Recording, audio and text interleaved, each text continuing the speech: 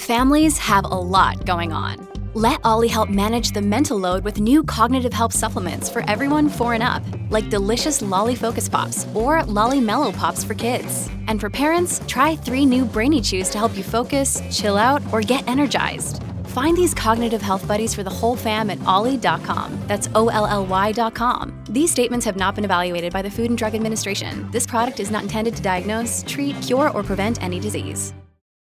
This episode contains explicit language. Welcome to Mom and Dad Are Fighting, Slate's parenting podcast for Monday, October 3rd, the Behind Their Screens edition. I'm Jamila Lemieux, a writer, contributor to Slate's Care and Feeding Parenting column, and mom to Naima, who's 9.5, and we live in Los Angeles. I'm Zach Rosen. I make a podcast called The Best Advice Show. I have 2 kids. My oldest Noah is 5, and my youngest Ami is 2. We live in Detroit, Michigan. Today on the show, Elizabeth caught up with Harvard researchers Emily Weinstein and Carrie James about their book, Behind Their Screens, What Teens Are Facing and Adults Are Missing. It's a really unique look at phone usage because they collaborated with teens on their research. We'll be playing that interview for you. But first, we wanted to jump into our Monday mailbag. We got this letter after our episode with Casey Davis, where our listener thinks her niece is on the spectrum and is wondering if she should tell her brother. It reads, "Hi, Mom and Dad. I've been in similar situations with friends whose children appear to be displaying some neurodivergent characteristics. I am a speech-language pathologist, so I've usually waited for the parents to vent about a behavior or developmental skill first. This opens the door to asking them, what has your pediatrician said? Both my kids had early intervention services, and so I'm a huge advocate of getting an assessment and seeing where it leads. Sometimes I'll suggest asking the pediatrician if an assessment would be helpful. In the hands of skilled therapists, a really deep conversation about these issues and diagnosing them can be handled. That way, I'm not the one suggesting a diagnosis, which may or may not be triggering to my friend. Thank you, as always, for your amazing advice." Well, thank you for your very kind letter. Yeah. Very nice of you. We also got this letter. "Hi there. Great show today. I wanted to add that sometimes grandparents are the most resistant to an autism diagnosis and early intervention for it. I know this because I did this. Our oldest child was diagnosed quite early, 16 months, because he'd always been very fussy or colicky and had lost some acquired knowledge. Also, crucially, his mother felt very strongly that something wasn't right. Of course, we couldn't understand why she didn't want to wait a few months to see if he outgrew it. I'm sure we made all of this all the more difficult for her and our son. Now my grandson is thriving, doing his occupational therapy and speech, and announcing to the world when he's using his calm body. All credit to his mom, who knew the way the elders were reluctant to take." I do think that is a very grandparently approach to a lot of things, not my baby. Yeah.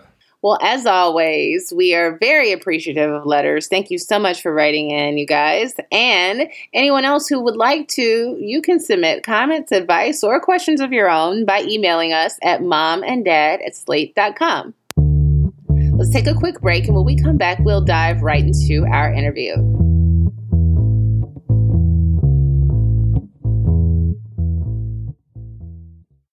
This episode is brought to you by Shopify.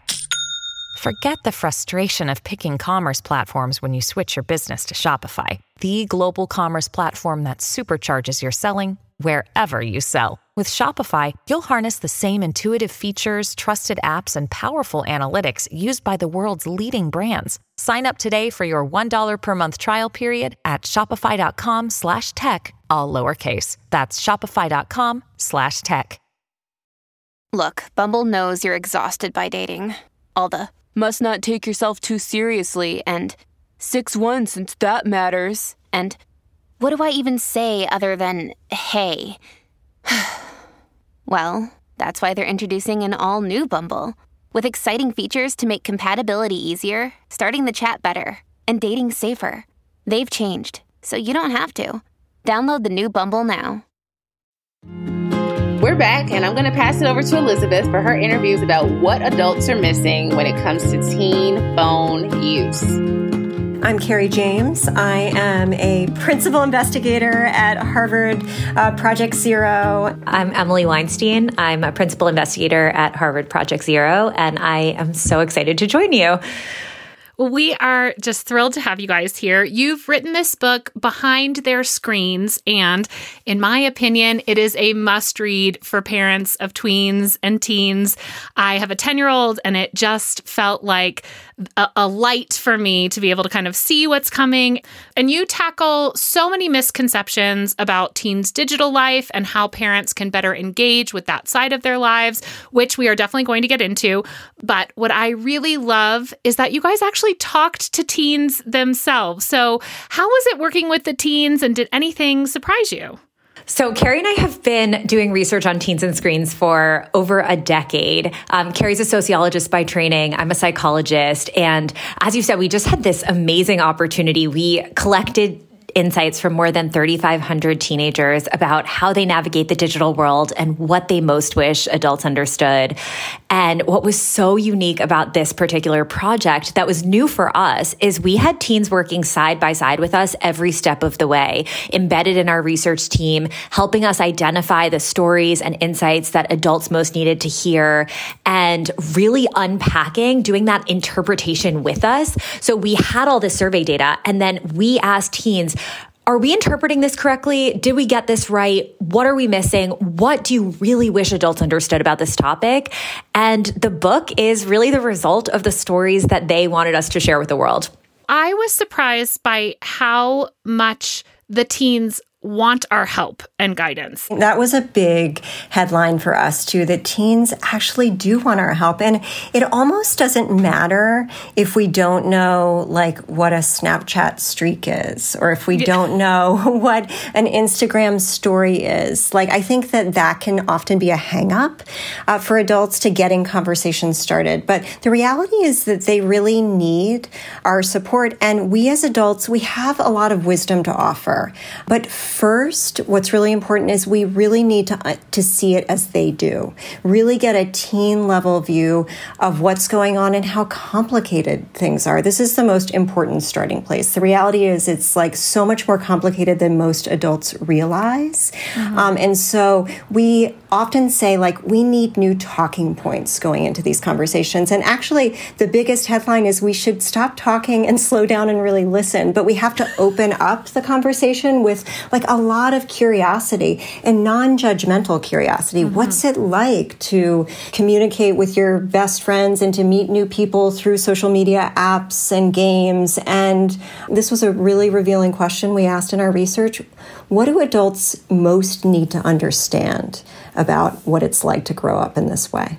One of the things that we heard from teens that was really interesting to us and that I don't think we had appreciated was that when adults who they care about double down on talking about risks without anything else, it can leave them feeling kind of at sea and even helpless about what to do because they're not always in as much control as those warnings assume. And a really classic example of this is around digital footprints. So adults often say things like, be careful what you post, it will last forever, or don't post anything you wouldn't want your grandma to see. Or, we have quotes in our data like, your digital footprint is a tattoo for life.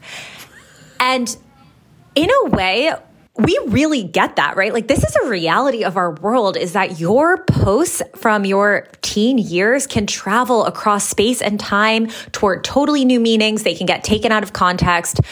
The problem is that that's actually really hard to correct for when you are a teen who A, still has a prefrontal cortex that's still developing, B, has these mobile technologies that are recording everything all the time. And then C, and this is really crucial, you are not the only author of your online digital footprint, So teens told us that their friends are sometimes posting stuff that they would never want to put online, or their peers. Sometimes people are recording and they don't even know that something's been recorded. And so you can kind of put yourself in the position of a teenager sitting in a classroom with a teacher who you really love, and they spend the whole time telling you that one post that shouldn't be online can ruin your future career. and you're sitting there thinking about every dumb text you sent that you know your friends have taken screenshots of, that picture that someone put online a long time ago, and maybe you asked them to take it down, but is it still out there somewhere? And all of a sudden you have a lot of anxiety. You're like, have I already ruined my life? And we heard that from teens, this sense that one wrong move can ruin my life and maybe I've just already ruined it. And so we got really interested in this idea that, yes, we need to talk about risks and downsides, but we need warnings alongside wisdom. And we also have to really normalize conversations about what to do when you misstep. Like, how do you apologize? And what does it look like to recover from a mistake? And how do you make amends when something goes wrong? We also know that when people feel shame, our natural instinct is to withdraw and hide. And so if you think about in this context, if we only talk to our kids about how high the stakes are and how bad it would be to misstep, we sort of inadvertently contribute to the sense of shame that they will feel when something goes wrong. And one of the things that we saw and that we felt, I think, as parents also doing this research is, wow, we really want to create a context where when something goes wrong, our kids will come to us so that we can help them figure out the path forward. This is a good segue into talking about how screens have really created this limitless contact with friends. And that seems to be something that I think we as parents don't always take into account, both the pros and importance of that, but also kind of the cons and the nuance. Burdens of availability was a big topic when we were talking to teens. And what's interesting, you mentioned cyberbullying, and for sure, cyberbullying is on a lot of adults' radars, and it's a really big deal when it's happening. But one of the things that really stood out to us and surprised us, I think, as we were getting into teen stories with them, was that a lot of what's hard is for many teens is not just rooted in meanness or aggression, but actually is rooted in a sense of empathy and a desire to be a good friend. And this sense that being a good friend means being available whenever your friend needs you.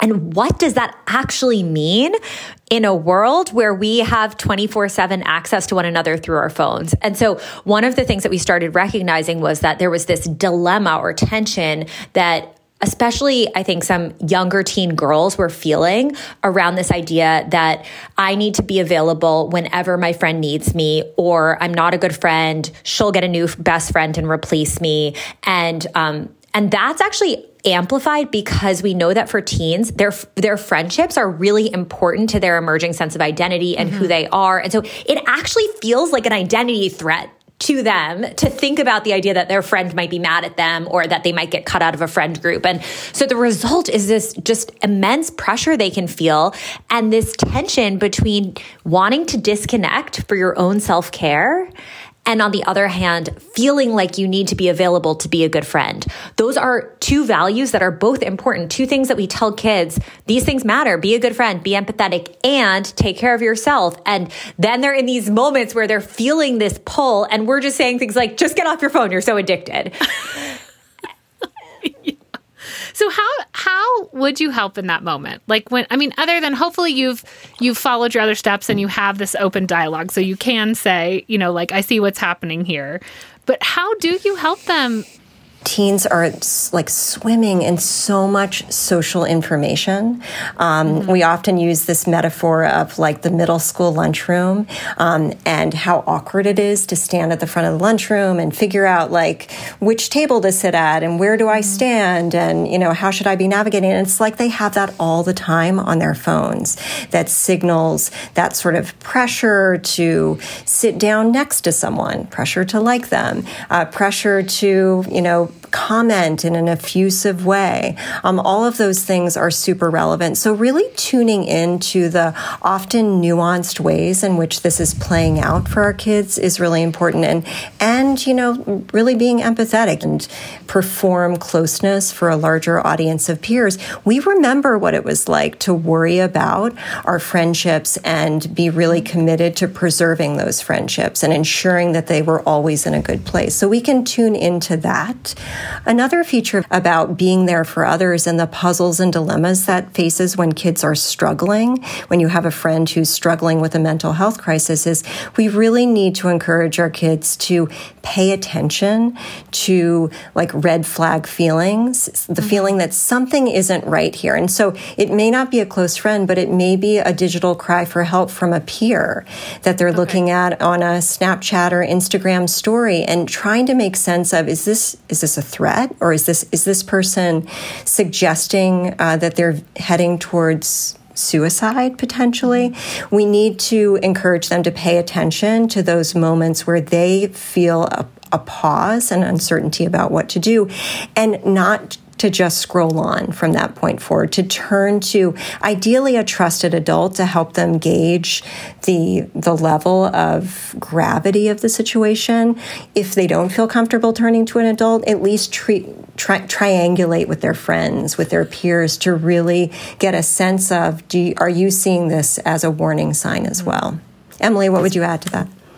Two really concrete things we can do. Carrie mentioned one of them, but first, just validate the struggle. That's a starting point that will then pave the way. We've found when you start with validation, even if your instinct is to roll your eyes, when you start by just acknowledging like that's really hard, it changes the whole tone going into the conversation. The second thing is that a barrier that we heard from teens around setting those boundaries and being able to actually do it is frankly not even knowing what to say. And so helping teens actually come up with the language of how can I be kind and compassionate and also get my needs met, that is a really important thing that adults can actually do to help. And then when teens feel like they know what they could say in a certain situation, they ultimately feel more agency and more empowered to actually do it and to set those boundaries. I also think that creative solutions, even if in our minds they're only halfway there, can be really helpful. So if a teen says that a barrier to disconnecting is their best friend is going through a really bad breakup and is just in a not good place and they feel like they need to be available to them. But then you're sitting in the car and the notifications are buzzing every 32 seconds and your entire family time is getting disrupted.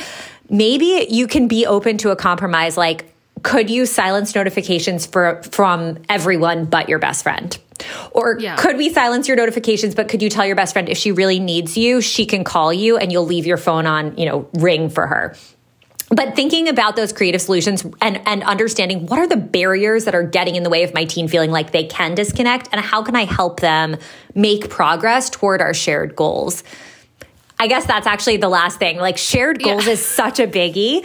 One of the things that was such an aha moment for us was we started pouring through these reactions that teens were having about their habits and realizing that their concerns sounded exactly like the concerns we had been hearing from adults. They were saying things like, I don't want to waste my whole childhood in front of a screen. And I don't understand why, but I keep falling asleep with my phone in my hand and I know I should have better sleep habits. And why does the app TikTok run my life? And we started having this kind of funny feeling like people are not going to believe us that these are real quotes from real kids.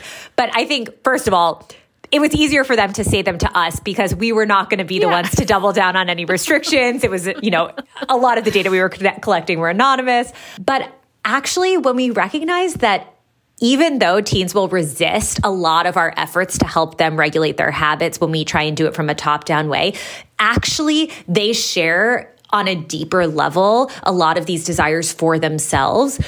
When we realize that, we can actually pivot the way we approach these conversations. And we start with questions like, what kind of habits do you want to have around your phone? Like, how do you want to feel about being away from your device? Like, how do you want this social media stuff to fit into your life? What do you want to make sure it doesn't interfere with?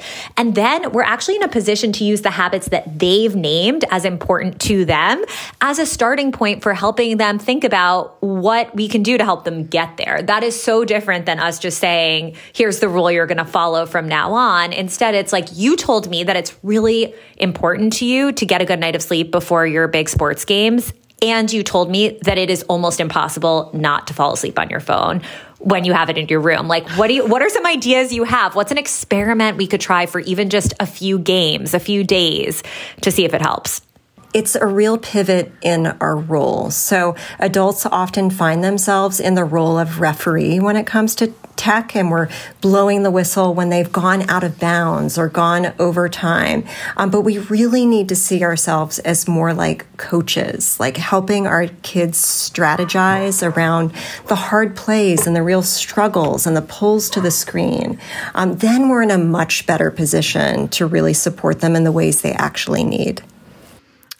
I love this. And I think to me, this is like why your book felt like a must read, because it does really say like, hey, it's not this fight that we're making it out to be. We've just framed it wrong. I definitely do not want to leave though without talking about sexting just a little bit, because I think this is something that you guys address that we don't hear a lot about. And specifically that I think most parents feel like, well, sort of take this, let's say, abstinence approach to sexting. Like, well, we just don't do this. And then we think that teens don't understand why they shouldn't do it. But your research shows like they absolutely understand why they shouldn't do it, but they still do it.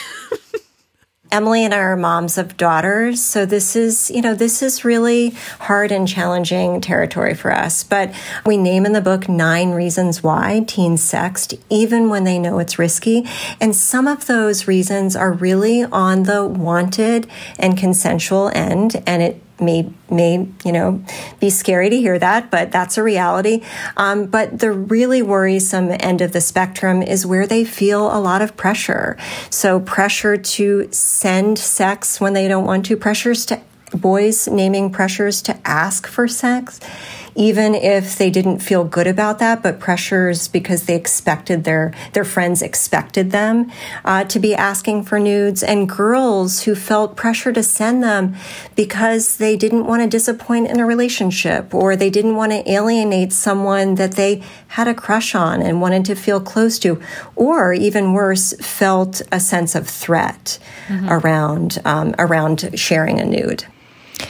Yeah, let me just say that if your listeners are hearing this and just like broke out in a mild sweat, Carrie and I feel that. And also, we were giving a talk 2 days ago, and I watched as the moderator. It was often we don't have a full audience right in front of us because we're on Zoom, and I watched as the moderator said, "Okay, I want to talk about sexting," and like everyone's tensed up in their seats. And I think that we have that reaction, and actually part of having good conversations is figuring out how we can almost like take a deep breath in ourselves before we enter those conversations. But one of the things that we came away with was your kids need you to have this conversation with them about sexting. And even if you're sure they don't, they still do, because this is actually part of the ethos. It's part of the kind of culture. And even if they are not personally sexting with someone else or receiving someone else's sex. One of the things that was so interesting to us was starting to hear, for example, from boys who are saying the norm in my friend group is that if anyone receives a nude, they send it in our group chat. Or hearing from, girls whose moms were like, my daughter is definitely not sexting. And then we would, we talk to that daughter, and she's like, well, yeah, I mean, I'm not sexting, but like I have tons of nudes on my phone from my friends, because every time my best friend is going to send a picture to her boyfriend, she sends it to me first to make sure it's okay. And that actually really matters, because as soon as you start having other people's content on your phone, you are implicated in this. Totally. And so one of the things that we really, really, I think, like wanted to bold and underline after our conversations with teens was that adults are using just this one word, sexting, to talk about behaviors that fall across this pretty wide spectrum that, as Carrie said, spans from totally consensual and wanted to completely non-consensual forwarding of other people's pictures around. And the risk of the way we have approached it is that when we just start and stop the conversation with just don't sext, we actually miss addressing the reasons why, on the one hand, some teens are really wanting to sext, in the middle kind of area of the spectrum, why they're sexting even if they don't want to, because they feel a lot of pressure. And again, back to that communication point, they aren't sure how to deal with someone's request. But also we fail to then say really clearly, if someone sends you a picture you should never forward it to someone else, period. Right. You should not send it to your group chat. You should not show your best friend even on your screen so that there's no record you sent it to them. These are really important conversations. They're interwoven with consent. They're interwoven with, frankly, in some places in the US, with legal consequences and implications. And so we really have to start having these conversations early and often, although we get that cringe. Lastly, if you wanted parents to take away just one thing and tell their kind of fellow parents, will each of you share what that would be? If you had just like one takeaway to go spread. A really important thing that we learned as researchers that carries over into our parenting and all the other things that we do is this small but really meaningful pivot. We often start with the technology. Like adults say, like, Instagram is Instagram making you depressed? Or like, is TikTok pulling you into a toxic rabbit hole of doom scrolling? Or just of like wasting your time on senseless 10-second videos? But we've really learned from the teens who've worked closely with us the importance of starting with what they're experiencing in general in their lives, the good and the hard stuff, and then trying to identify the role that technology is playing in that. What is it amplifying for your particular kid? And in some cases, it's playing a really important amplifying role in their well-being and supporting their well-being, or specific features of what they're doing on tech are supporting their well-being. And in other cases, it's really for the worse in terms of their overall sense of self and well-being. And so that pivot, that essential question around what are you experiencing and then what is the role of tech in that is incredibly powerful. We'll be sure to link behind their screens in the show notes if you want to learn more. We're going to take another quick break, and when we come back, we'll get into everyone's favorite recommendations.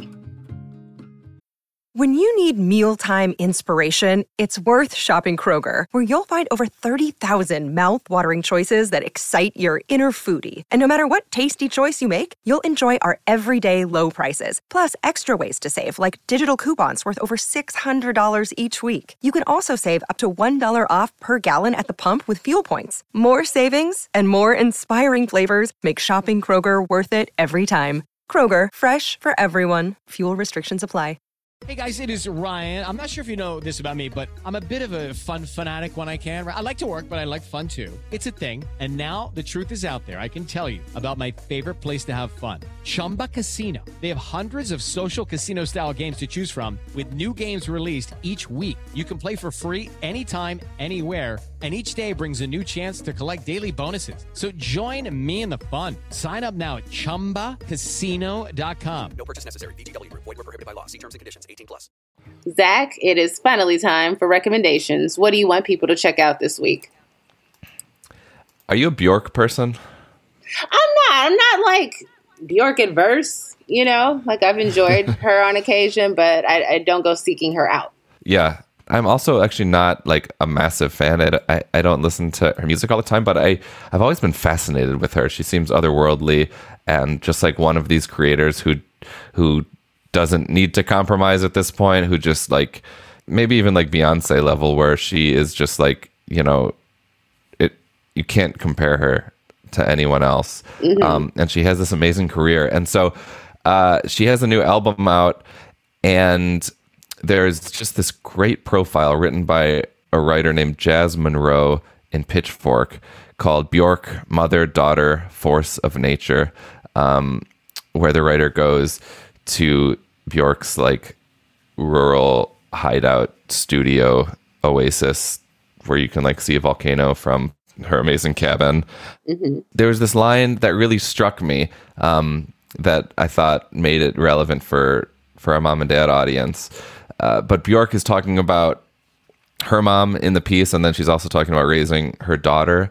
And Bjork says about her own mom, she says, "My mother didn't talk so much about her feelings. I would always want to understand how I got made and why my parents were not still together. And she didn't want to talk about that. So I decided to tell my daughter a lot of stuff." And then the writer says, she believes children can withstand more than their parents tend to think. And Bjork says, if you don't know something, it becomes this taboo that gets a lot more energy than it actually has. So I've tried to share with limits. I want to take the mystery off some of my choices. And I really love that. I love that that approach. I know it's something we've talked about on this show before, but it was beautifully expressed by Bjork here. And just this notion of like, come on, let's open up, with some limits. But I think the more we open up, the less our kids are going to be angsty about it, or interested in kind of rebelling from our omission of some big things. So it was just a really good reminder and a beautifully written piece. And there's some really strange, cool visuals in that profile as well. We will link to it in our show notes. I'm going to check that out. It sounds really interesting. I love that quote. What about you? Well, I am recommending a book called This Is Major, Notes on Diana Ross, Dark Girls, and Being Dope by a writer by the name of Shayla Lawson. Like, this is the book I wish I was writing. I would like to just put my name on the cover and be like, there's the book. She's already said so much. I really don't have anything else to add. It's just really great. And it's truly like, it's a book of essays about Black womanhood and girlhood and pop culture. And it's just really fascinating and beautifully written. The author is also a poet that really, there's poetry integrated into the text and just in how she constructs her ideas. And I think that's essentially what I'm attempting to do, which is what a lot of, I think my contemporaries are attempting to do, which is, issuing kind of a plea on behalf of Black women and girls, for just reconsideration. And it's just really beautifully and artfully done. What's the author's name? Shayla, Shayla, Shayla Lawson. Are you a big Diana Ross fan? I'm not, but I will say that the book made me think about her in ways that I hadn't before. I think part of me not being a big Diana fan is that my mother wasn't a big Diana fan, but I think her significance is massive. And Shayla does such a really good job of contextualizing it. That's cool. I'm glad that there's some strong Diana Ross analysis happening, whatever it is, 50 years after she was like at her peak. Absolutely. It's really good. And it even dives into just the kind of way she was regarded as a diva and, kind of villainized a bit in the media. It's really good. Well, that's it for us. We'll be back in your feeds on Thursday, so be sure to tune in then. And while you're at it, please subscribe to the show and give us a rating and review on Apple or Spotify. This episode of Mom and Dad Are Fighting is produced by Rosemary Belson and Christy Taiwo Macanjula. For Zach Rosen, I'm Jamila Lemieux. Thank you for listening.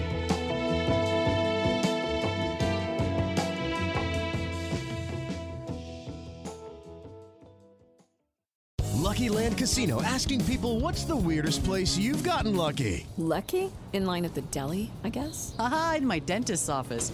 More than once, actually. Do I have to say? Yes, you do. In the car before my kids' PTA meeting. Really? Yes. Excuse me, what's the weirdest place you've gotten lucky? I never win and tell. Well, there you have it. You can get lucky anywhere, playing at LuckyLandSlots.com. Play for free right now. Are you feeling lucky? No purchase necessary. Void where prohibited by law. 18+. Terms and conditions apply. See website for details.